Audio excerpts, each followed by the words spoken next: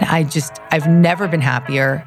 I've never felt more myself. I've never felt more serenity and peace and ease. I've never felt more faithful as a result of having some really uncomfortable things that I went through. And I don't think that people have to go through difficult traumatic events to be happy by any means. But when you have difficult experiences in life, don't be afraid of them. Just know that they're there to guide you deeper.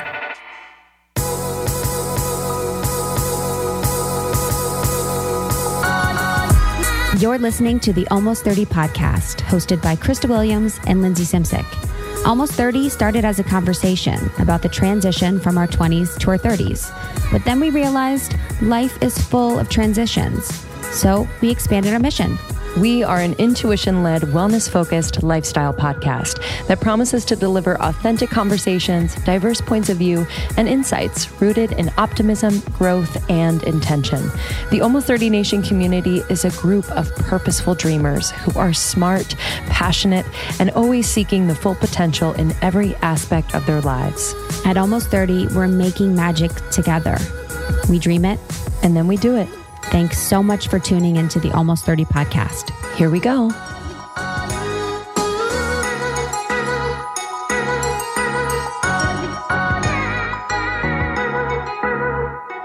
Hello, welcome to Almost 30 podcast. My name is Krista Williams, and this is my co-host, Lindsay Simsick. What's up?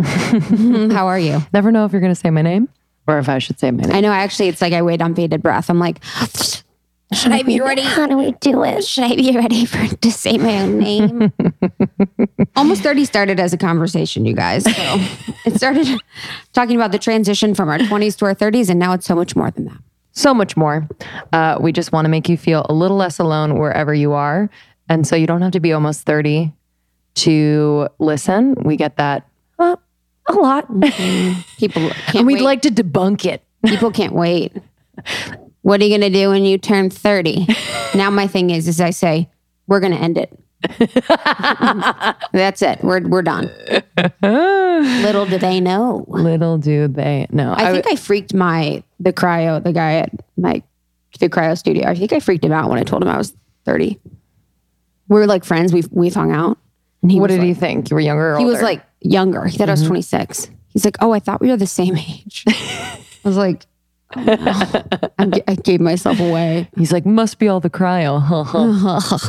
Anti-aging. I was describing it's always funny when you meet someone new and they're really interested about the podcasting space. And so I was describing it to someone the other day and how we started.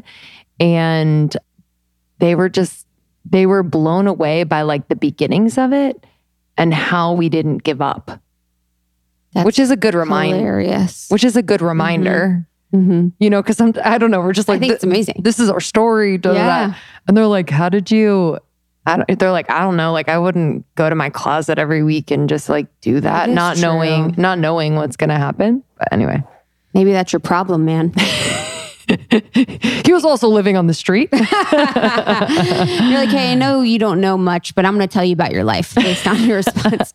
Just kidding. But it is true, and that's the thing, is doing something with joy because you're doing it, not because of the outcome. Yeah. Which is rare.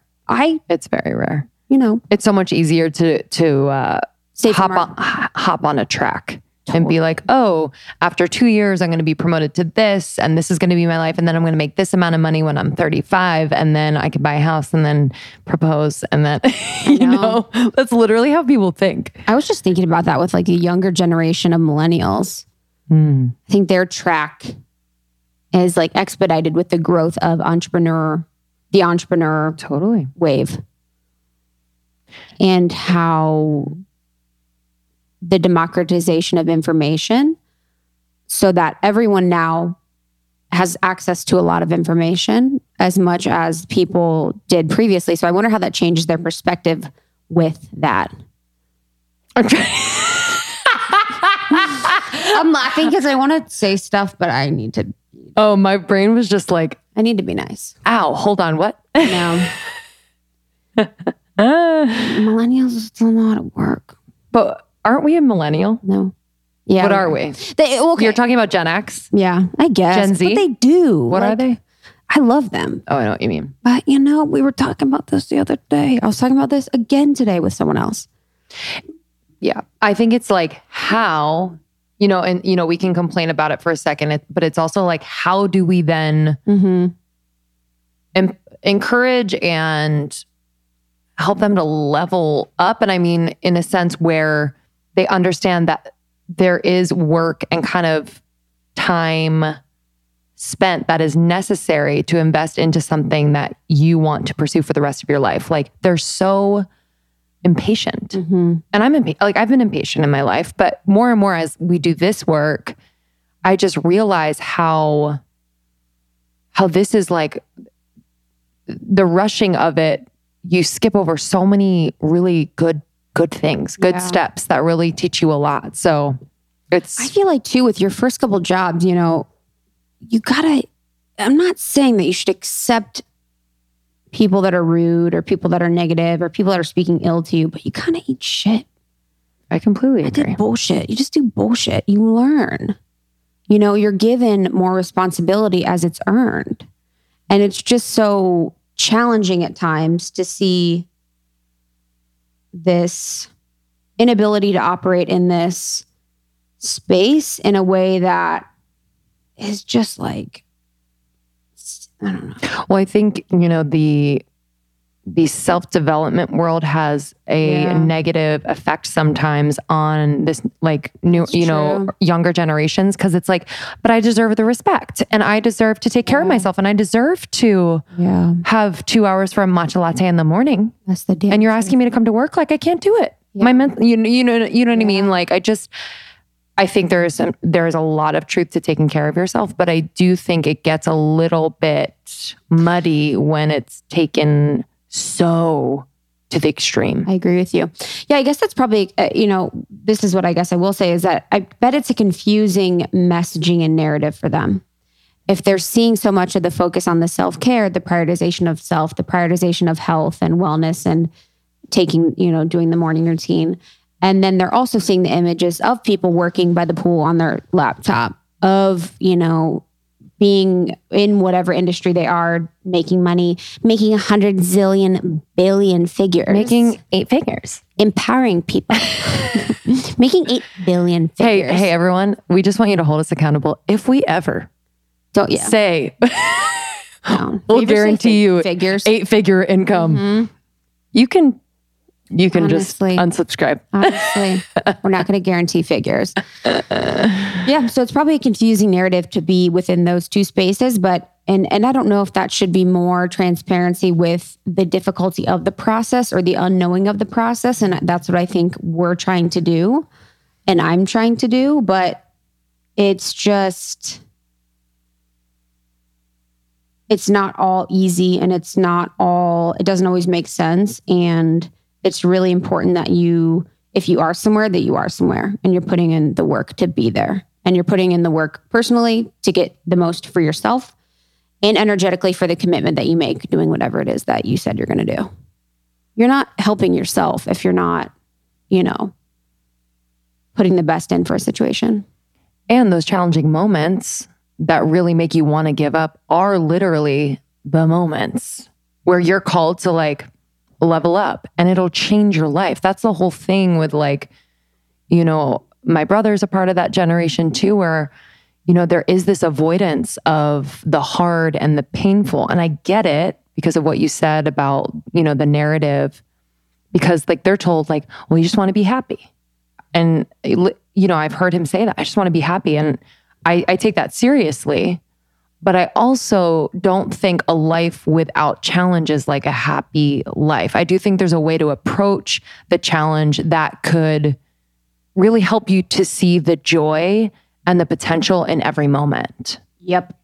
Yeah. I mean, I think that's exactly what I wanted to talk about. And that was something I learned when I was in Patagonia for that month or so, and, didn't have access to anything, and had to have all my food with me in my kayak, whatever. So within the moment, you assume, okay, you're in Patagonia, it's beautiful, you're with these people in nature, all of these things, it's beautiful, but there are a lot of moments that aren't fun. And it's actually, they talk a lot about that within that, and even within the silent retreat, and even within a lot of these different things, it's not fun in the moment. And that's okay. It's okay to be a little uncomfortable. It's okay for it to be a little painful. It's okay for you to not be super cozy all the time. And that's where the growth happens. So the happiness comes later. And it's not like the appreciation and the gratitude for your life now because you experienced pain, but it's the recognition of what that discomfort has shown you. And I think that's where the challenge comes, is that because everyone has a voice with the internet and online. And, I would be the same, like throughout my discomfort in the corporate world at the beginning, I was so vocal about it. And there was so much that I learned that I wish I would have given recognition to. And I wish that I would have recognized that it's not super comfortable throughout the process of its entirety, but it has moments and it has parts and it has flow. Mm-hmm. Yeah, completely agree. I don't know. That's so true with that. Yeah, I think that's so true. It's like, I hope, it makes me just think of like the narrative that's going on. It's like where Instagram is a place where it's the highlights. So people aren't seeing those moments, aren't seeing the hard moments, aren't seeing the in between. So I just think that's why vulnerability and just transparency is so important if you choose to be more of like a quote unquote public figure, have a voice out there. Like, it really is that important, not only for your growth, but for the people around you who look to you. It's a constant reminder for us to just, not sugarcoat how things are going and what's happening. We're going to celebrate the really good things, but there's also some things that are really hard. And it's not to say, oh, this is hard. It's just to say that like, this is happening in real time. And we're trusting that it's just a growth spurt, Mm-hmm. And that's the number one thing too, is it's like the phone is the number one cozy. You want to get cozy. Take a fucking hour on your phone. Mm-hmm. That'll cozify your brain and your body. Mm-hmm. That's the number one. Get out of an uncomfortable moment conversation. I even notice that sometimes with, Justice. Mm-hmm. My boyfriend, Justin, if we're having a conversation that feels a little hot, he'll get on his phone. Yep. To kind of divert that energy. Yep. My brother does that too. Yeah, man. I mean, it's the ultimate crutch, and I'm not perfect. I'm definitely not perfect at all. But it's just an interesting thing to think about, where you're trying to shift and dilute that. And you're looking for that cozy. If you're on your phone there, say, we were talking today about, the homeless situation in LA and across the United States. And homeless man comes on the subway. You get on your cozy. Your phone. That's the number one. That's the number one diversion of human interaction, human feeling, human whatever. And that is the thing, I guess, when I think about the younger generation has more access to that. They have more of an awareness around that. And it's more like built into their psychology of their physical, it's in your physical body at a point. And I think about too, like the kids now that are given, and granted, no shame to parents who give their kids screens to kind of like give them a second. I will probably do that too. But it's also just kind of training them that like, okay, this is a comfort. This is, you know what I mean? To kind of not be in the moment and learn how to be here. Rather, it's just this thing that helps them to like behave. So it's just interesting that it's starting earlier and earlier. And I wonder how it's going to be in like 20 years when they are 30-year-olds. I know. Yeah, think about that as a last point on this is the rewiring of the brain that would need to happen. If you think about a chemical dependency to something, it involves the altering of the chemicals of your brain and the way that we react towards what happens on our phone through the dopamine and serotonin and all of the things that happen chemically. It's occurring without the drug. It's just the thing that it's almost like, part of when I think about like eating disorders or eating addictions or binge eating and stuff, it's like you have to eat to sustain life. And this is almost becoming that, where you have to have a phone to sustain life. And so it makes the relationship with that even harder. Absolutely. So, yeah. I was able to get away for a few days, and I'll do it like once a year where I do like a little solo getaway. And normally I stay at I'll stay at a hotel or something like that with the comforts and everything. So, but I decided to stay, and granted, it was still comfortable. It was an Airstream on this farm. And, I was like inspired by your silent retreat in the sense that I just wanted to be able to notice that discomfort too. Like, when I got there, and it also, when I got there, basically I turned my phone on Do Not Disturb, and it was so quiet, which was beautiful. But I noticed like my brain was like, okay, so, all right, you're like 10 miles from the beach. So why don't you drive to the beach? And then you're going to go, it was like my brain. And I recognized that it was my mind. Like my body was like, no, you're good. Like just be. But my mind was like, okay, so you're going to do this because, like you're away. You should like probably do some stuff. So it was interesting to notice that. But instead I just like sat on this beautiful little patio area. This place was like curated by this 60-year-old woman who's retired. And she just like, it's like a project of hers that she loves to kind of maintain. And she loves that people come and visit. And it was so quiet. And I'm sure you experienced this in North Carolina, literally hearing birds' wings flap. It was so wild. I was a puddle. Gets me off. I started bawling. And I think it was deeper than that. I don't know what was exactly happening. So true. But I was literally like, I literally looked at like the little lizard on the rock and I was like, oh my God. I know. I was just like overwhelmed because we don't simplify things that often. So like for it to be silent, simple, to hear every little like crunching of a nut of a squirrel, I was like, may I never forget this, and may I never like go this long before doing this again. And may my children, if I'm lucky enough to have children, may they experience, like I literally wrote down, I was like, my children will see stars every night. Like, you know what I mean? Just reminding me, because I'm like, this is so simple and so good for us as humans, like, because it's just all so interconnected, and like, you just realize how much nature knows that you don't. It's like it was very, very, very emotional. But yeah, Ojai is a special place. I do think there's like some, there's wealth there. There's all the things there, as there will be in beautiful places that people find out about. And, but there is a simplicity there that I really appreciated. And the farmers and the organic farms, like just north of Ojai, it's just like, it's so, so beautiful. And yeah, the not scheduling thing was something that I recommend like people do maybe a couple times a month, where they have a day where they have nothing scheduled. Doesn't mean you don't have to do anything, but it's just going moment by moment, ideally, and just being like, okay, what do I want to do? What do I really want to do? What does like my heart and soul want to do? Is it take a walk? Okay. Is it lay down on the floor? Okay. Is it go outside? Okay. Like it's interesting what your soul actually wants to do and what you're forcing it to do most of the time. So that was really beautiful. And then for me, it's also really hard during solo vacations to be in social settings and be okay with being alone. So just because there's I don't know if it's like a nervous system thing where I just automatically, I'm like, okay, what are they thinking? Yeah. Or I just go from like, I'll want to go to my phone, but I went to this little... Yeah, it's all, yeah. Sometimes I'm just don't want to talk to anyone. Totally. Yeah. Like, but the point is like not feeling like you need to do anything. Of course. Which is, a challenge. But I went to this like little, it's like a half shop, half wine bar. And it was like this outdoor area, and it was like off hours, probably at like 3. And no one was really there yet, but people started to trickle in. But like I was there by myself. I like got a glass of wine. I just like laid on this couch.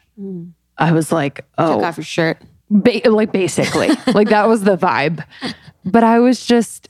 And I started smoking a cigarette. I know. You're like, wow, this cigar. Is the real me. But it was that moment of just like being very comfortable. And I mean more than just like being comfortable on a couch and being comfortable with myself. It was just like being really comfortable and confident in the moment that like normally maybe a year or 2 ago would have made me feel really insecure. So I'm like, I'm by myself. Like, what do they think? Am I trying to pick? Like, honestly, if a girl is out and she has like a lick of makeup on and she has a glass of wine in her hand, like sometimes people think she's like trying to like pick up, especially at a bar, right? So it's just all those things go through your head, but it was really nice. And then like a group of people came in, some like couples with kids and then this other couple.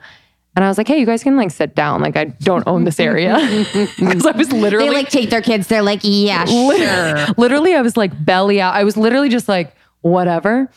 And they came over and they just sat and they're like, what are you doing here? But they were so inquisitive and sweet. And the kids were so funny and sweet. And I was just like... As a couple, they're probably a little jealous. So, yes. They're like, are you alone? But that was the interesting thing that I noticed. Like the one wife was like kind of on one. Wow. Like really like just... She's like, take me with you. Like, yeah, like really high strung in a way that I felt compassion for. You know what I mean? I felt bad. She wasn't annoying. Yeah. I was just like, I feel bad, you know, like there was like some imbalance. So it was like being alone like that, you really pick up on people's energies because I don't know. It was just really an interesting thing. I felt like more sensitive than normal in a good way. Yeah, because more intuitive. You don't think about it. When you're in a group, someone walks up, you're picking up on a lot of what the group is thinking. Mm-hmm. And unfortunately, there could be times where you're reacting based on what the group is thinking. Someone walks up, are we scared? Are we welcoming? Are we excited? You know what I mean? Yeah. And so when you're alone, you're kind of like, what's up? You know, from me. And yeah, the thing about not talking to people too, and like trying to be more like an active participant in my life and your life. Like, so what if someone talks to me? That's, you know, I think that there is an air of that. And I've been trying to step into like my 75-year-old self, which means like walking with my hands behind my back, looking at plants, taking pictures of flowers and saving them on my camera roll and like actually actively participating and saying hello and saying hi to people that I see and that I pass by. Yes. You know, because it's just so important and it seems exhausting, but I think that that's a more of a telling of what is going on with me and my boundaries than like the world. And it's just, I think, magnetic. Like if you're able to allow people in that way, like it's just, yeah, there's something there. And lastly, I'll say she had animals on her farm and just like being around animals was so nice. 100%. They had a new mule named Jethro and he was like literally like a dog. He would just follow her around, like just be on her shoulder. It's a huge mule, but it was just so sweet. And she's like, yeah, he's like a dog. He's like a little boy. He just follows me. It was just so sweet. Like I was thinking about her life every day and how like sweet it is. But yeah, it was good. It was really, really Bless. good. Yeah. Peace and blessings. Peace and blessings. Okay. This is huge. This is big. We have Gabrielle Bernstein on the podcast. She's a badass, dude. Meeting her was so cool and refreshing and inspiring. And I just love the cut of her jib. I think she is so everything people think she is, which is amazing, which is enlightened, which is spiritual, which is real, which is beautiful, which is kind. I just really love her. It was a joy to see her in New York and to record in person. And she's like just she's super in her power, which is like a duh, but it's actually, you can feel it in the room, which I appreciated. And she's also like, she was very, very real and transparent about her struggles with postpartum, which, you know, we didn't plan to talk about, but I just love that she is talking about it. Yeah, that was major. I just been having a conversation with one of my friends from home about postpartum depression. So it came at like a perfect time. And I didn't necessarily know the scope or the extent to which women experience postpartum and how little it's discussed and made to feel okay around mothers. You know, there's so much happening with having a baby, with your body, with your relationship, with your baby, and just your whole life is completely turned upside down. And I have such compassion for that. And I think it was so powerful when she opened up talking about that. Completely. She has a new book out now. It's called Super Attractor: Methods for Manifesting a Life Beyond Your Wildest Dreams. So this is basically essential methods for manifesting a life that you love and that you're really proud of and that you enjoy. So I read it. It was so good. It's so good. Yeah, it was so good. Her books are just so like conversational and easy to read and apply. So I really love her writing style. I've read almost all of her books and I really love this one. And I know you guys will too. So you can learn more at GabbyBernstein.com and definitely join our secret Facebook group to have just a larger conversation about the topics we discuss in this interview, and follow us on Instagram as well. You know, we always love hearing from you. And if you'd like to share this episode, it's always great to share on social media so that more people can know about it. But we love you guys. Thank you to Gabby for making the time. She's a busy mom. Mm-hmm. So that's like a new thing for her. Was, you know, I know a lot of you out there can relate to. So yeah. And if you want to be a part of our events, come join us on tour, almost30podcast.com/tour. We have New York coming up. We're so excited for our New York leg. We have shows on human design, on the alchemy of voice with Nikki Glazer, the comedian. We're also doing Philly and DC. So we're excited for those stops. And then a few more happening through the year. So our tour stops are so engaging, fun. You get amazing swag bags. You get to connect with the beautiful women of the Almost 30 Nation community, and they are the best. The best. Thanks for listening, and we'll see you on the other side. See you soon.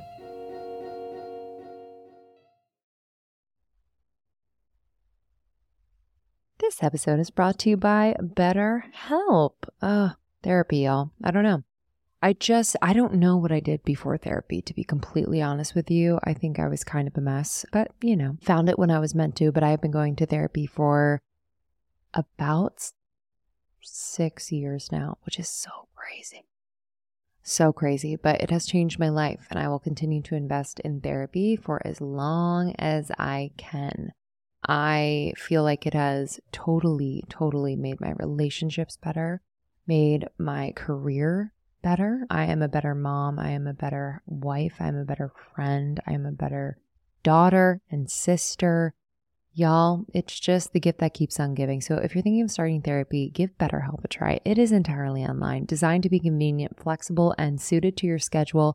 All you have to do, this is it. Just fill out a brief questionnaire to get matched with a licensed therapist and switch therapists anytime for no additional charge. If you get matched and you're like, not quite a fit, they make it easy and it's free to change. But I've had a lot of friends try BetterHelp and love it. So I really encourage you to start therapy. It's been the best decision I've ever made for myself. Find more balance with BetterHelp. Visit betterhelp.com/almost30 today to get 10% off your first month. That's betterhelp.com/almost30. Okay, I need to introduce you to a revolutionary new app, Superhuman. I have been doing these superhuman activations every single morning for the last 3 weeks. Let me just tell you, I kind of fell off of my game after I had the baby. Most of my time and energy was going to him. Still is, but I have been able to carve out time in the morning before I get into the swing with him. And I've been doing these activations. I do a lot of the shorter ones because I don't have a ton of time. But let me just say, this is new.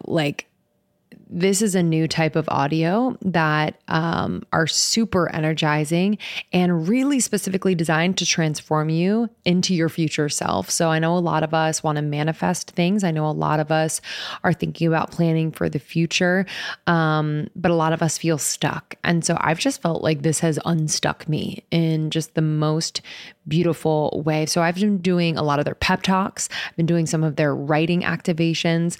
This morning I did the 3 morning questions. It was a 7-minute, really vibey writing activation that I love. So I had my journal out. Yesterday I did a pep talk about tackling procrastination. There's a part of me that procrastinates quite a bit. So I love this. I love this. There's going to be an activation for you for this moment, for this day. It's incredibly supportive. So we actually interviewed Mimi Bouchard, the founder, not too long ago. Check out that interview. And we have a sample of one of the activations on our feed. So you can check that out as well. It's way easier to implement into your routine and far more effective than any other audio app out there. I've just noticed that I'm doing it much more consistently. So please don't miss out on this crazy deal. They rarely do discounts. On top of the 14-day free trial, get over 60% off your subscription for a limited time only at activation.com/almost30. Literally, there is no risk. If you change your mind and forget to cancel after the trial, you're covered by their money-back guarantee. The offer is only available through their website, not on the App Store. So that's activations.com/almost30 for 60% off. It expires soon. We're just so excited to have you here. Our community are huge fans. When we told them that Gabby was coming on, they've asked for it forever. Yeah, forever. And so, but it always aligns at the right time. You know, I think with your book coming out and just like things that have been going on in your life, I'm grateful that we're talking to you now. And one of the biggest changes recently is you're a mom. So I would love to start there. I'm not a mom, so I don't know, but I can imagine that it's just one of those beautiful but intense transitions that come with a lot of feelings and situations that, you know, are real. Yeah. It's real. Being a mom is real. It's probably the greatest spiritual assignment of your life. The day that I came home with my baby, I texted Dr. Shefali. She wrote The Conscious Parent. I love her. And I was like, I came home with the baby. And she's a friend of mine. She said, meet your new guru. Damn. He is your new guru. And I said, oh my God. And she's so right. Having a child has been the deepest transformational work I've ever done in my entire life. And, you know, I thought that you can't know what's going to happen. And you can't anticipate any of it. But if you show up with it with the intention to grow, then you'll be okay. But I do really want to mention this to your crowd because you have future moms, ladies that might be new moms. And I'm going to speak openly wherever I go about some of the things I went through. And I was diagnosed at 4.5 months postpartum with postpartum anxiety, and which really is a version of postpartum depression. And so I want to speak about it. I'm still in my beginning stages of recovery, so it's very, very sensitive for me to talk about it. So I don't want to, from a law of attraction standpoint, I don't want to bring a lot of energy to it, but I want to call it out right now for anyone listening, which is there's a difference between being a new mom who's worried and having postpartum anxiety and depression. So really just be very, very real with yourself about what your symptoms are. And if you are overly obsessing, or if you're suffering from insomnia or panic attacks, contact a psychiatrist, contact Postpartum International. Just get on a hotline, get help immediately, because it's a biochemical issue that many women suffer from, and some women don't survive. So sorry to begin the podcast with that, but I got to be a little PSA for this for the rest of my life, and I will write about it. And I just want all the mamas out there to take care of themselves and not be afraid to talk about it, because there's so much shame and stigma around mental health. And so literally like the week that I was diagnosed was maternity mental health awareness. Hello, universe. Wow. So I just got on my Instagram and started talking about it because I felt so ashamed of it. So I knew I had to talk about it. I was actually just texting with one of my best friends. She just had a baby and she's really going through it. Really, really bad. She's probably slept 2 hours in the past couple weeks and she's seeing a psychiatrist now and she's just really going through it. And it's just so heartbreaking and so confusing and I'm sure so isolating. So within that situation, I think about her and I think about all the moms. Like, do you feel like in this, I don't know if this is too personal, but did you feel like you had people to turn to? Well, I absolutely did. And most women don't. Yeah. And so, here I was with like Marianne Williamson on speed dial and access to the best fertility psychiatrist, Alexandra Sachs, who's written a book that everyone should go get. It's called What They Don't Tell You, I believe is the title. And it's all about, like what they don't tell you when you're going to be a mom. And so, I mean, I had, literally the A team, right? And I suffered even with the highest resources on the planet and every single spiritual teacher ready to help me and mediums doing readings and the best psychiatrists. And so all I think about is all the moms out there that are single moms, they don't have insurance, they can't get help. And so a new mission that God has put me on this planet for is to support these mothers because, and I'm only at the beginning stages of how I can help. And my publicist is sitting next to me, so I'm looking at you saying, we got to do something about this and get this out there because I have a new mission, which is to be of service to these women that don't have anything and don't have the resources. And if that means, giving my money, but most importantly, giving my voice. And so ladies, don't hesitate to email support@gabbybernstein.com if you're having help, and I will personally write back to you. What was your spiritual, how did you navigate your spiritual practice during that time? It was really hard because it's hard to contact your higher power when you're in a crisis, but that's when you need it most. So I felt very out of alignment because I was in such extreme anxiety, but I knew that God was with me the whole time because through my prayer, that's how I was able to become willing to accept that I was having a problem. And through my prayer, I was guided to the psychiatrist that was able to get me on the right path. And through my prayer, I was gifted with the direction and the guidance that I needed. So even though I couldn't hear a direct download at that moment, I was constantly in full guidance and protection. And so I think that that's a huge theme in all of my books. And particularly my newest book is this theme of you're always being guided.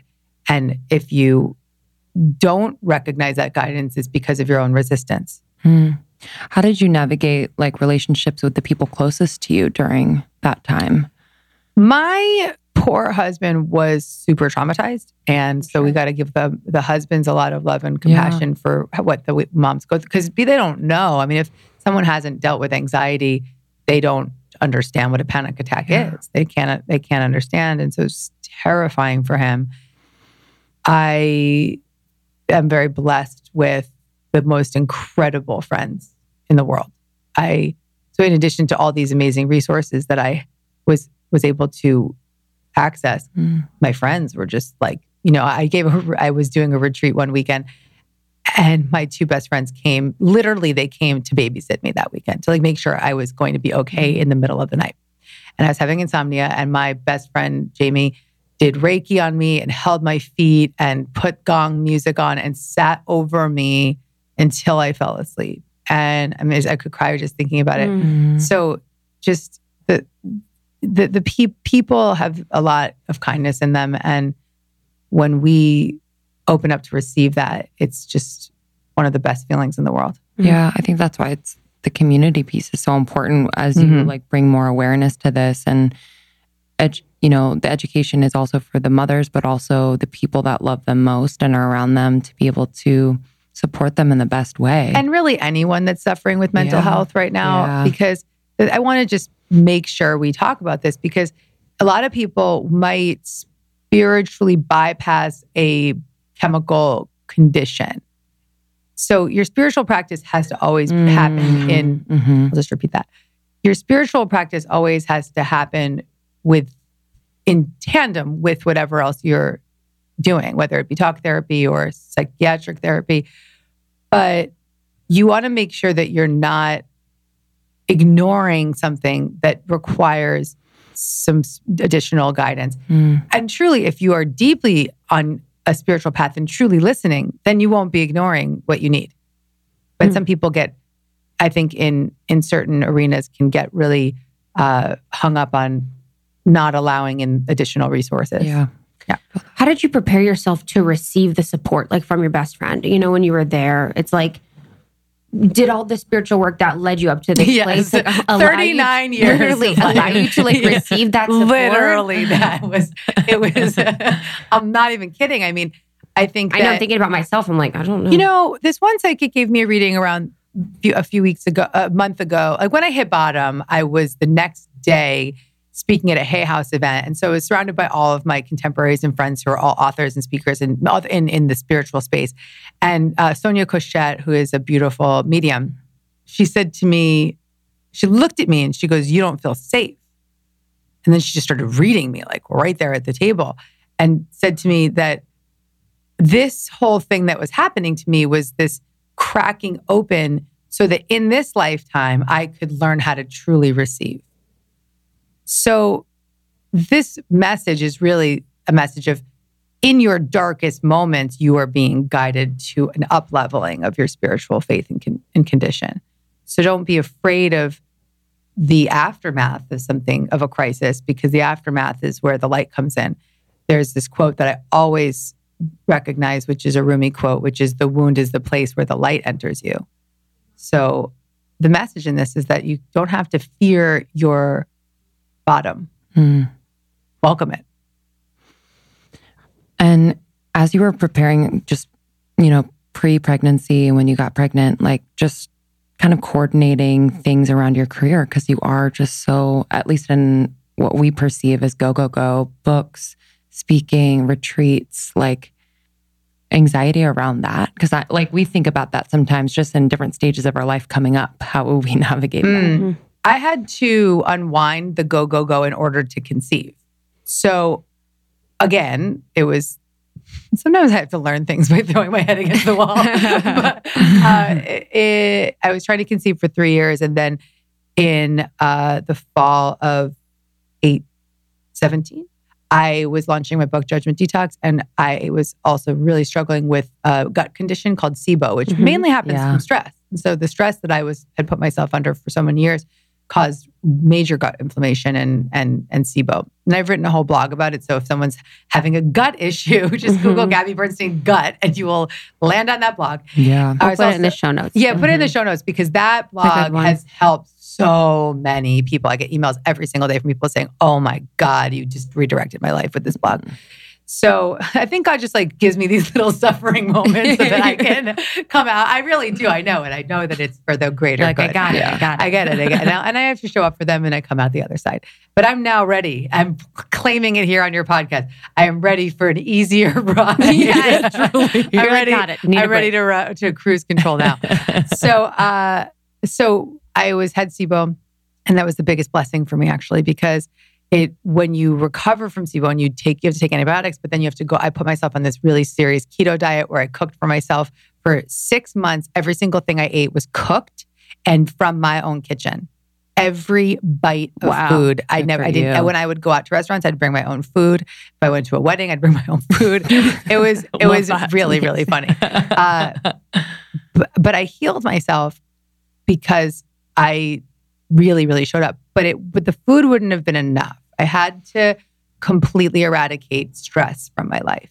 So at that stage, I decided that stress was no longer an option. And I reprogrammed my stress response. I straight up got to a place in my life where I was no longer tolerant of stress. And I started to just maybe work 2 hours a day, rely on my team more than I ever had before, rely on my husband more than I ever had before, take an hour sauna every single day, yoga.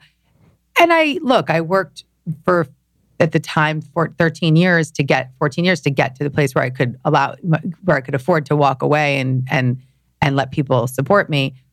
And that didn't mean that I didn't show up for a book tour, and it didn't mean that I didn't write another book that year, but and get pregnant. But it was what allowed me to conceive, because it was not only healing my gut, which I believe also does affect your vaginal flora and just everything. Your gut is the epicenter of everything. But I also, by really reducing my stress to the point that I was able to conceive. So that was in February it was really from November to February where I really started to resurrect myself. And then getting pregnant allowed me to just stay committed to that practice of just working for a few hours a day, maybe less, sometimes more, depending on the day. If I had a lot going on, if I was launching something or was heavily in the middle of a book launch, I might be working a little bit more, but mainly just really committed to working very little. But I also work what I could do in 2 hours, and I'm going to brag about this, someone would do in 3 days. So I get shit done. Okay. So I could work in 2 days because I would get so much done in that short period of time. And because I had a team that I built that would really help me.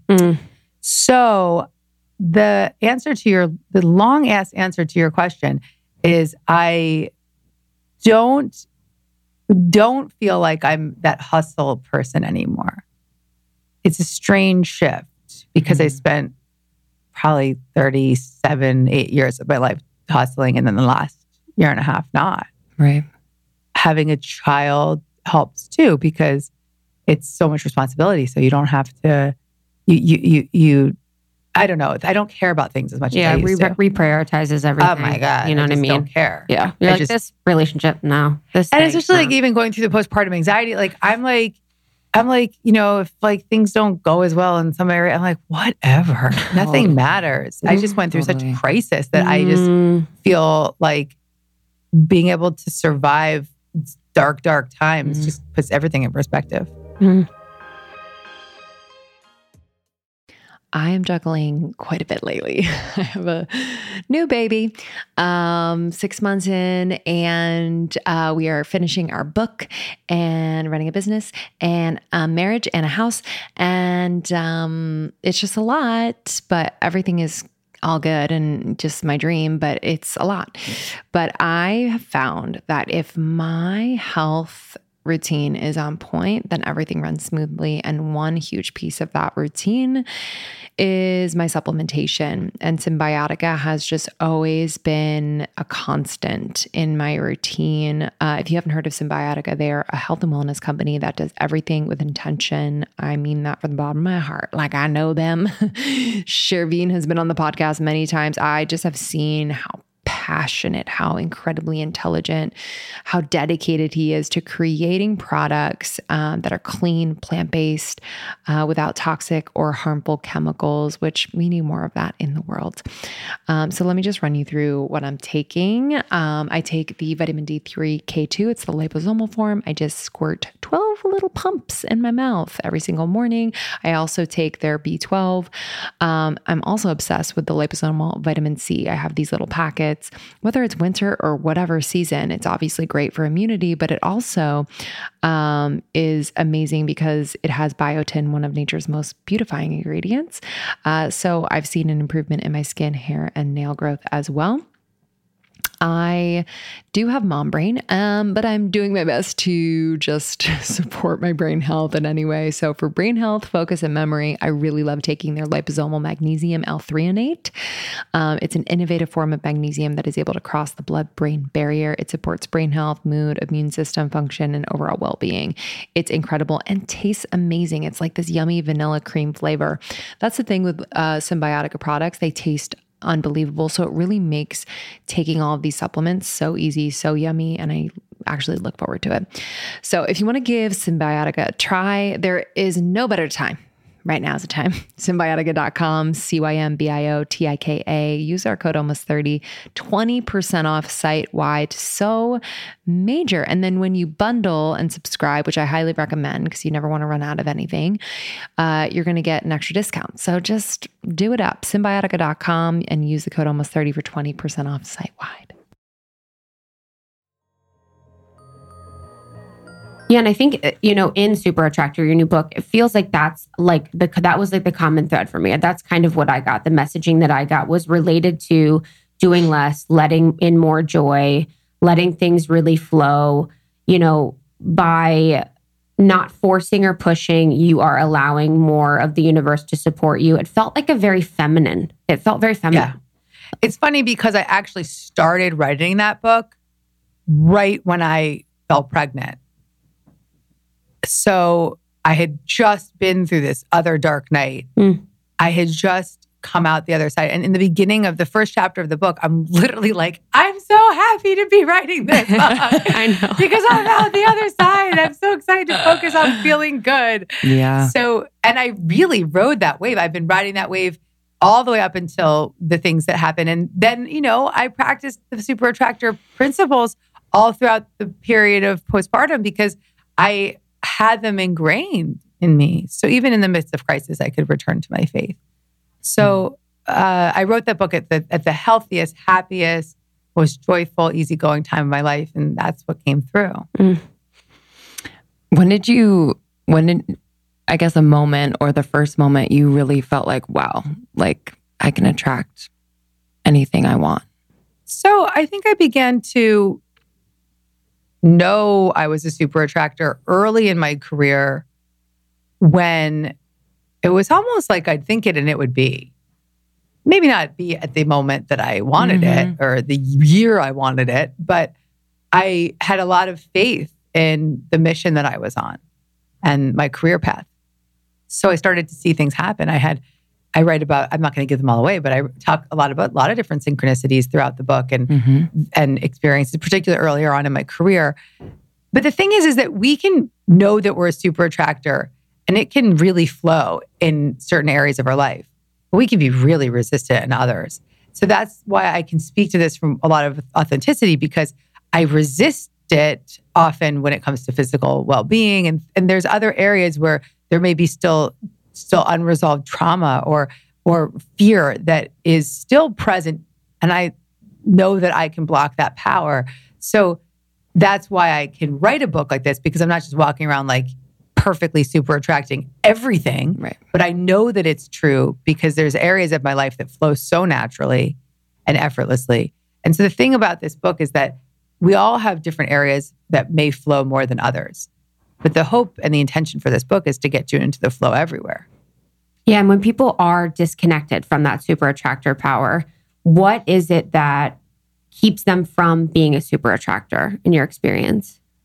Control, fear, resistance to feeling good. Because often we choose to feel bad because it's a form of false safety, false protection. Judgment is another one that we really block it. I talk about this in the introduction of the book, but manic manifesting, trying to make something happen, not allow it. So a lot of people out there are like, I'm doing vision boards and I'm looking and I'm talking and I'm affirming and I'm doing everything. And that energy is really frantic and it's needy and the universe doesn't respond to it.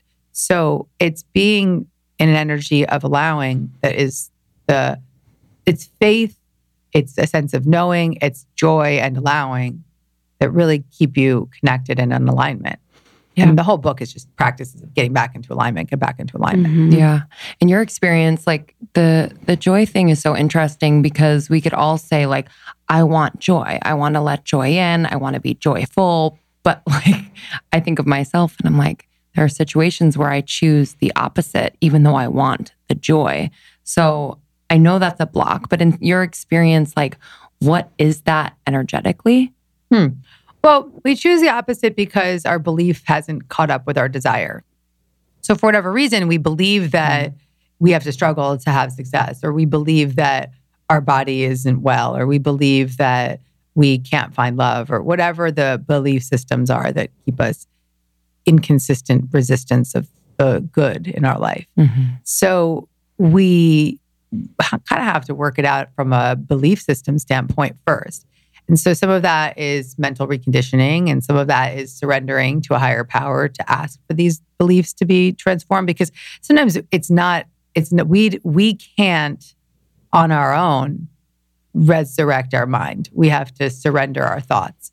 And that's where spiritual practice comes in, which is really offering up these thoughts of resistance to a higher power of our own understanding to reorganize them for us. Yeah, that's been really nice for me. And it was nice to read that in Super Attractor, was to like put that on my guides and my angels. You know, I've had a relationship with my guides and my angels for the past, you know, from my understanding of what, as an adult, you know, probably as a child as well. But in the past 5 years, it's been just deepened. But it's been so nice in this past year to realize that I can ask for their support and that I can, you know, put things on them and they want to support in that way. You know, I would have conversations and get validations, but it was never until this year that I could be like, okay, can you help me do this? Yeah. Can you do this for me? Or can you show me the way? Or can you whatever? And it's been one of the nicest things, you know, to feel that and to feel that energetic shift and lift is just so beautiful. And I loved that you talked about that in your book. Yeah, it's the first time that I am pushing that metaphysical envelope a little bit more to talk about what it means to have a guidance beyond your physical sight. So having a angel guide, or having a deceased family member, or a guide of any form that is supporting you. And we all have a team of guides that are around us supporting us. It's not something that we talk about on podcasts typically, unless it's something like, yeah, exactly. Here we might every week.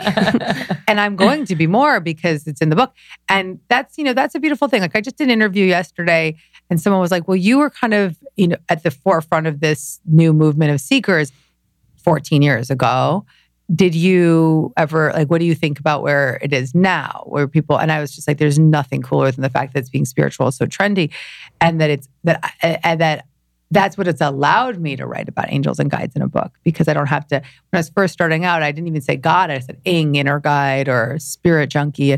I just was always constantly expanding the language around it. But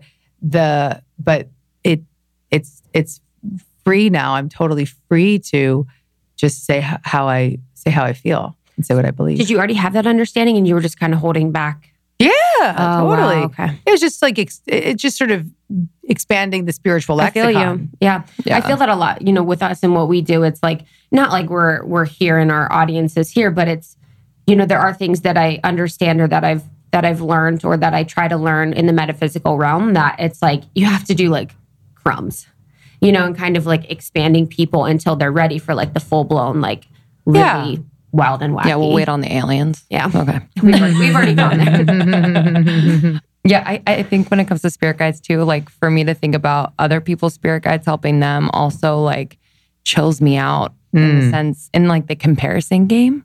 Yeah. I don't know how to articulate that well, but I just think of them taking care of that person, and that if I'm comparing myself to that person, it doesn't make sense because they have a completely different like guiding system, and there's room for everyone. That's a nice way to look at it. What has been your experience with comparison in the spiritual world, in this wellness world? I know it can be dense. I'm happy to say that that's not really my hang up. I don't really care what other people are doing. Love that. Love that. I care from the standpoint of I'm proud of people. I care from the standpoint of when I recognize someone doing something that's not safe, I would probably likely call them out just gently and kindly, just to be on the safe side. But I haven't really been hung up about other people's stuff. That's why I feel really good about, that's why I wrote a book called Judgment Detox. I felt really good about being able to teach people to heal their comparison and judgment. Doesn't mean I don't judge. It just means that comparing myself to other people hasn't been a thing for me. But I can definitely judge. Yeah. And that's why I had to write a book about it. Wait, do you know you're human design? I don't know. Yeah. No. I was just thinking about that because I'm a projector too, and I'm kind of the same. It's like, I don't really compare. I'm more of like a judger, judging myself and not really judging to others, because it's almost like scary for me. I'm like, dude, I could go down a rabbit hole with that whole thing. In the book too, and this is something that I'm really working on. So it's really beautiful to read in your book about, the importance of joy and the importance of leaning into that and leaning into the allowing. In your experience and in your life, like what have there been times where you've really resisted that, where you've really resisted any sort of joy or play or slowing down in your life? Probably for the first 10 years of my career. Was it a fear that, Well, what was it? Okay. So in 2016, I sound like such a head case. I've had a lot of big moments over the last 5 years. But I do see all of them as major guidance. So for the first 10 years of my career, 11 years-ish, I was in that hustle mode. I thought if I didn't do it, no one else would. I write about this in the book. I thought that I trusted in my abundance. I trusted in the universe. I knew the doors were opening for me. But when it came to getting things done, I didn't believe anybody was going to help me. In 2016, in a therapy session, I remembered a dissociated traumatic event from my childhood. That was a major aha moment for me because it explained why I was so afraid of allowing people to support me, because the belief system was no one's there to help me. I have to save myself. Everything made sense after that. I was like, oh, okay. That's why you've been so controlling. That's why you were a drug addict. That's why why you've been running. And that's why you wound up on such a steep spiritual path, because you were looking for guidance that you couldn't find in the human form. So that changed me on a deep, deep level. It also really gave me my life back, because once I started to do that healing work and deep spiritual work, EMDR, emotional freedom technique, just went big for the last, what has it been now? What year is it? Yeah, it's 2019.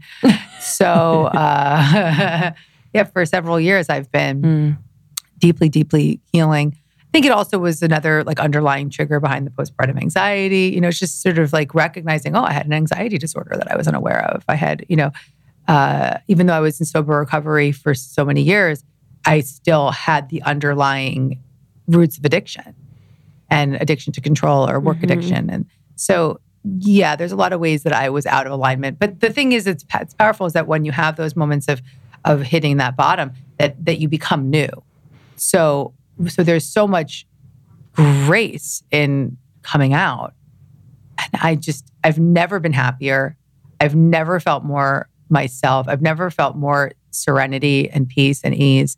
I've never felt more faithful as a result of having some really uncomfortable things that I went through. And I don't think that people have to go through difficult traumatic events to be happy by any means. But when you have difficult experiences in life, don't be afraid of them. Just know that they're there to guide you deeper. Yeah. You mentioned alignment, and we talk about it a lot, but I think sometimes people can lose sight of actually what that feels like. Is there something that you do or a few things that you do like in the beginning of the day just to kind of like get yourself aligned and on track? Oh, yeah. I pray every night before I go to sleep. I also read spiritual texts. I have major sleep hygiene now, which I really think is important for everyone to know. Sleep hygiene. Turn off your devices at least an hour before bed. I mean, my phone's off at like 8 o'clock. I'm going to bed at 9:30 or 10. Don't get into heavy conversation. Don't watch television or anything. Just turn it all off. Have some kind of wind down routine, like bath, meditation. I meditate at night in my office in a separate room. Don't meditate. Like they say that the bed is only for sex and sleep. So go meditate upstairs, go read upstairs, or, wherever if you have if you live in a studio apartment, like maybe sit on the sofa or something, or on the floor. I don't know. But just give yourself that space to wind down. And then, I do read for a few minutes in bed to fall off. That's not a completely sleep hygiene thing, but it is just something that I don't like to lie in bed just like falling asleep, right? So that was part of the problems I was having. So read a little, fall asleep. But but that prayer and that meditation at night just like begins my next day. Yeah. It sets me up to win for the next day. And then when I wake up in the morning, these days I wake up, I don't even use an alarm because my alarm is named Oliver, and he will wake me up at 6:30 or 7 a.m.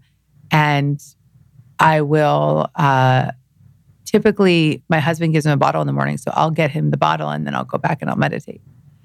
And so that's another way to begin my day. And then I have many, many, many self-care practices throughout the day. So I do an hour of exercise a day. Minimum, sometimes 2 these days. I mean, I am like, exercise was one of the big things that really supported me through the anxiety that I was dealing with. So if someone is anxious, just run, walk, get your body moving. It is just such relief. And then I have specific meditation practices that I do throughout the day as well. And so far, being a mom, how is it? What has your son taught you as your teacher? He has taught me unwavering faith, which I wrote about. It's actually the last chapter in Super Attractor is unwavering faith in the universe. So he's definitely taught that to me. Like today, right? He's going to have to transition out of the Magic Merlin into the sleep sack. I have to just have faith. And that's going to be the rest of my life. Like if I send him off to sleepaway camp, I'm going to have faith that he's going to be okay. It's the greatest practice in turning things over and turning something over to a higher power, because there's things I can do to support him, but I can't control him. He's his own man. Little baby man. He is a man. Do you have any like unlearnings to do? I think our parents are just different generations and dealing with their own kind of unlearnings from their parents. So do you have anything that we were like, okay, I'm going to do this different? And not in a bad way, but just like, I'm going to do this different. Most things. Yeah. What I will teach my son that my mom taught me is that he can do anything. My mom taught me that I could do anything. I mean, I think that's some of my greatest successes in life have come because of that yes, I can mentality that my mom taught me, which was very limitless, and seeing my mom work her ass off and seeing my mom just, start a jewelry business and start a CBD business and stuff. Like I had to tell her, I'm like, Mom, it's not quite legal yet. Like you can't sell CBD on the internet without I'll be the first. Yeah, I'm like, I was literally like, you can't start a CBD. I could see her whole world shattered when I started telling her she was going to go to jail. Oh my God. But she's a real entrepreneur. So, but that I will teach him for sure. That he can do anything. My husband and I joke, I'm like, you're going to teach him how to read and spell and do math, and I'm going to teach him confidence. There you go. Yeah. But don't ask me to teach him math. I got it.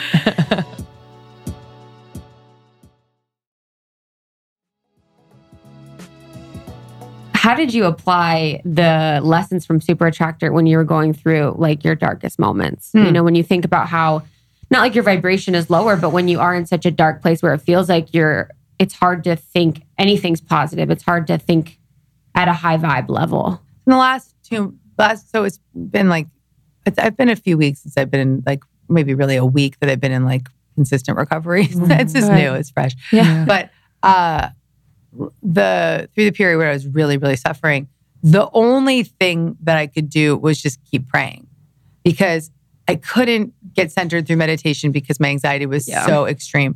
I couldn't, and yes, my breath did help me in moments. And yes, there was moments of recognition and healing and hearing God, but not a lot, because I was just so taken out. And I had a chemical issue happening, a hormonal issue happening, like something that was far beyond my control.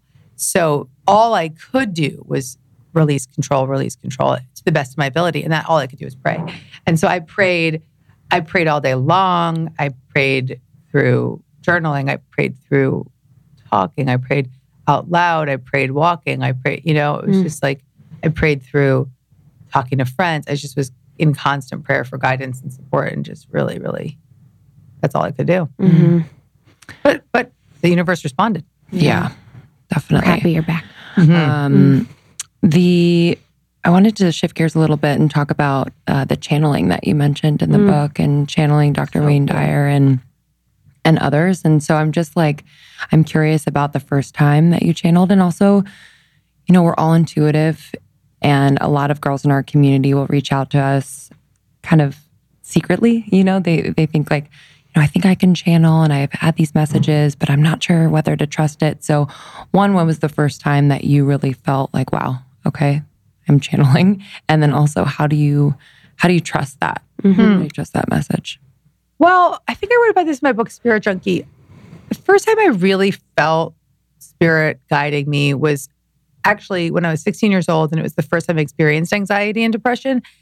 I didn't know how to get out of it. So my mom taught me how to meditate. I started using a mantra. Soham was the mantra. I remember going with my boyfriend out to the Hamptons to a house that he had a friend staying at. And I was super anxious when we pulled up to the house. And I said, listen, let me go meditate, because this is the only thing that's been helping me. They stepped away, and I went into this little room in a house I'd never been in. And I started meditating. And all of a sudden, my extremities started to tingle. And I just felt this warmth come over me. And I felt this just blanket of relaxation and peace settle in. And I knew that was a presence beyond me. There was no denying it. My whole body was just taken over with relaxation and peace. So that was the moment that I learned that I wasn't alone, though I may have turned my back on that for a while, but I knew that was there. Then there have been many other times throughout my life, early on in my young adult life, where I just kept getting hit over the head with spiritual guidance, whether it be hearing voices or being guided to pick something up, and my hand getting hot on the book, right? And, got to read this, right? Or a door opening, or a phone call happening, or something like that. So, and then the ultimate, when you start to accept that you are a super attractor, that guidance is just constantly present for you. You don't have to feel like you need to control everything. But that's something I have to remind myself of every single day. That's why I write these books so that I can remind myself. Right? And I'm not joking. Yeah. Oh, I'm sure. They're a full on selfish act. Thankfully, they help other people. Literally. Your writing is it's so clear. It's crazy. It's so freaking clear.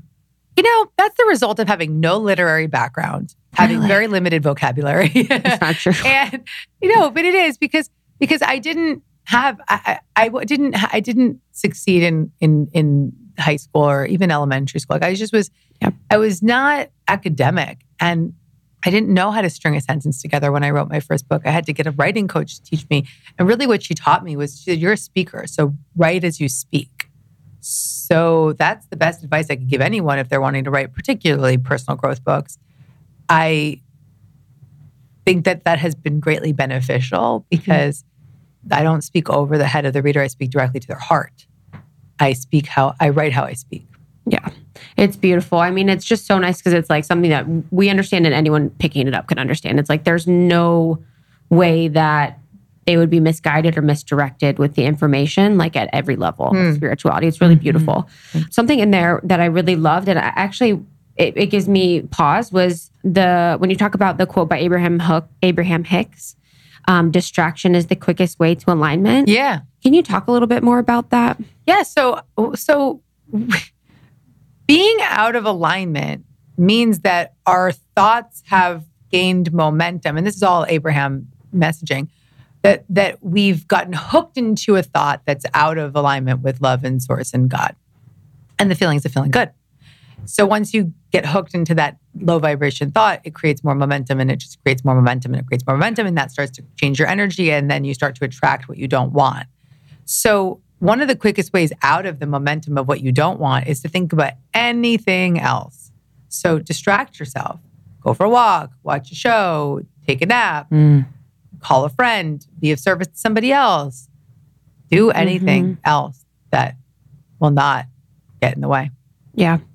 It's interesting. Will really get you out of the way. Yeah. It's interesting because it's like, when I read that, my initial thought is like, my distraction keeps me from my alignment in ways. Like, for my life, it's like there are chances and opportunities when I could really absorb some sort of learning or information. And sometimes it feels like it's too much. So I'll find a way to distract with like TV or Instagram or whatever. So it's like an interesting thing to see it explained in that way. And you explained it really beautifully, how it kind of, with the emotional scale as well, working your way up the emotional scale, it's more of like an energetic shift to something else. And then once you're able to be in that different energy space, you can look back on the previous energy space with much more clarity because you've been shifted. So I thought that was really beautiful and interesting. And I love when a situation like that arises where you read something and you're like, I don't know how that applies to me. But then when it's explained, it's just really beautiful. Nice. You're welcome. You talk about freedom as being just like the ultimate gift, just to summarize. But I'm just curious, like, when was the last time recently that you just felt like that ultimate freedom? And what does that feel like for our audience to kind of know what it feels like in your body, what it feels like in your heart and in your mind? So yesterday I was sitting on the floor with my son and playing. We like to play him a lot of music. So I was playing Elton John, and Tiny Dancer came on. And I just started singing to him and just lost it. And it was such a moment of freedom, such a moment of recognition of what love really is. Just felt so hit by lightning with love and God, and nothing else mattered. I could just see in his eyes how much he loves me, and I could just feel so deeply that this is what it's all about. It's beautiful. Is it weird sometimes that when you think, as a mother, I always wonder that, like, if I'm going to look back and be like, the rest, like everything else was details. And then you go have a kid and you're like, oh, this is that shit. Like, this is that thing that everyone was talking about. Like, do you think you experienced those moments of bliss at that power or capacity before your son? Or do you think it's like the epitome of that feeling of love and that feeling of that lightning bolt moment? I've had those feelings being on stage. So I channel most when I'm speaking. That's the way that God speaks through me. So I felt those feelings deeply before. Not for another human being like this, but, and of course, you fall in love and you feel that kind of feeling. And I felt that for my husband. But it wasn't an unfamiliar feeling. No, just coming for a different reason. It's beautiful. And it's like seeing it through his eyes too. Yeah. Just so simple. Pure. Simple. Just with their mom. Like in their underwear, just like singing. In their diaper. In their diaper. Like that is like true life. Yes. Beautiful. Yes. Is there anything that you have not done yet that you want to do and can talk about? I haven't been on Ellen. Oh, I will do that. No, you will do that. That's like you will do the only. I'm looking at Sarah, my publicist. No, that's like, I'm just sitting here like, no, there's nothing. But I'd like to be on Ellen. Yeah. So that's another thing I'll teach you all is be unapologetic about what you want. I love that. Yeah. I'd like to be on Ellen. I mean, because what that means to me is something more than just dancing with Ellen, but it means really reaching audiences beyond what I can do. So that's always how I felt about Oprah was like, the desire to be an Oprah. Yeah, there was ego in that. Like, that's awesome. I can be an Oprah. But more importantly, it was like, this will catapult the work I'm doing in a way that I can't do on my own. I allow this guidance to come through. So I feel the same way right now about Ellen or whatever else God has in store for me. But frankly, I don't feel like anything's missing right now. We're really at all. I got my baby. Yeah. I'd like to have another one. I will. I know I'm going to have another one. I know that.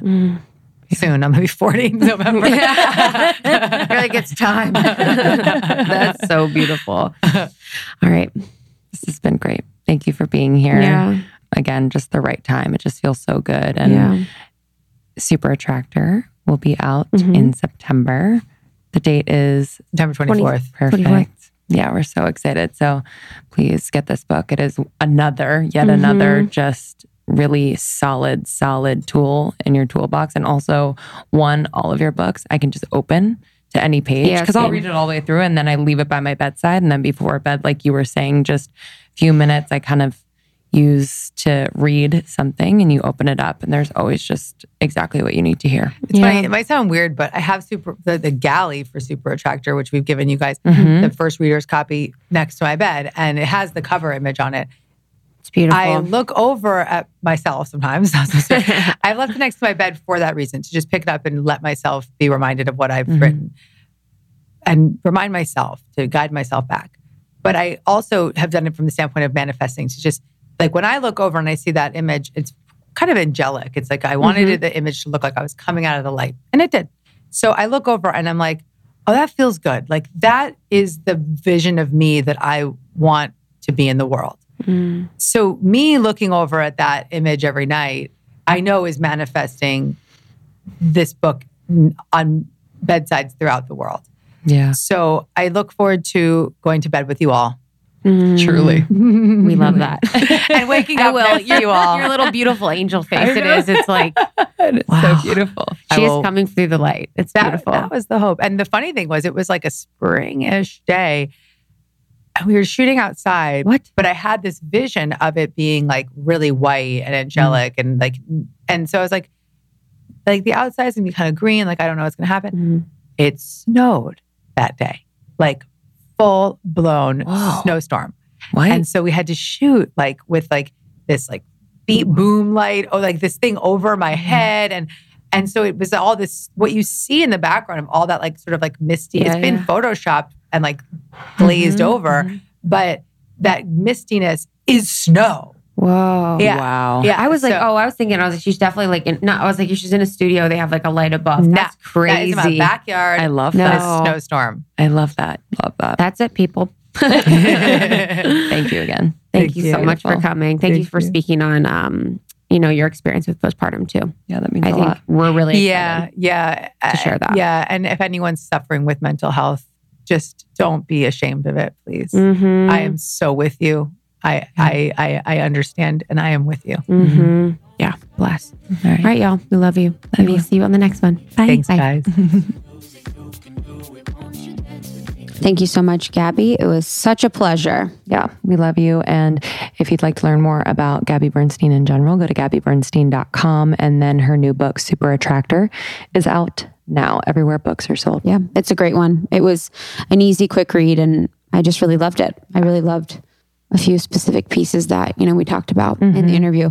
And we have some exciting things coming in LA. Please join us for a very, very special workshop. It is a Define Feminine Awakening workshop happening at Calamigos Ranch in Malibu. It is limited to 20 women. And it is led by Josie of 11 Healing. When Lindsay and I were in London, we got connected to Milana Snow's healer, and she did sessions with us and the team, and it was so beautiful and powerful. And so we wanted to bring some of that magic and healing back to LA. So it's a very special workshop that is almost all day, 6 hours, and it's going to be exciting. Yeah. And we also have Your Podcast Pro launch with our evergreen courses. So whether you are thinking that you want to start a podcast and want to take your idea to launch, we have a module for you. If you have a podcast and are interested in just really fine-tuning, focusing your branding and marketing, we have one for you. And for those that want to start monetizing, we have a module that just goes deep into how to monetize, maintain those relationships, and, make it your full-time biz if that's what you want to do. So we're really excited for that launch. That is happening September 30th. So stay tuned for that. Yeah, super excited about that relaunch.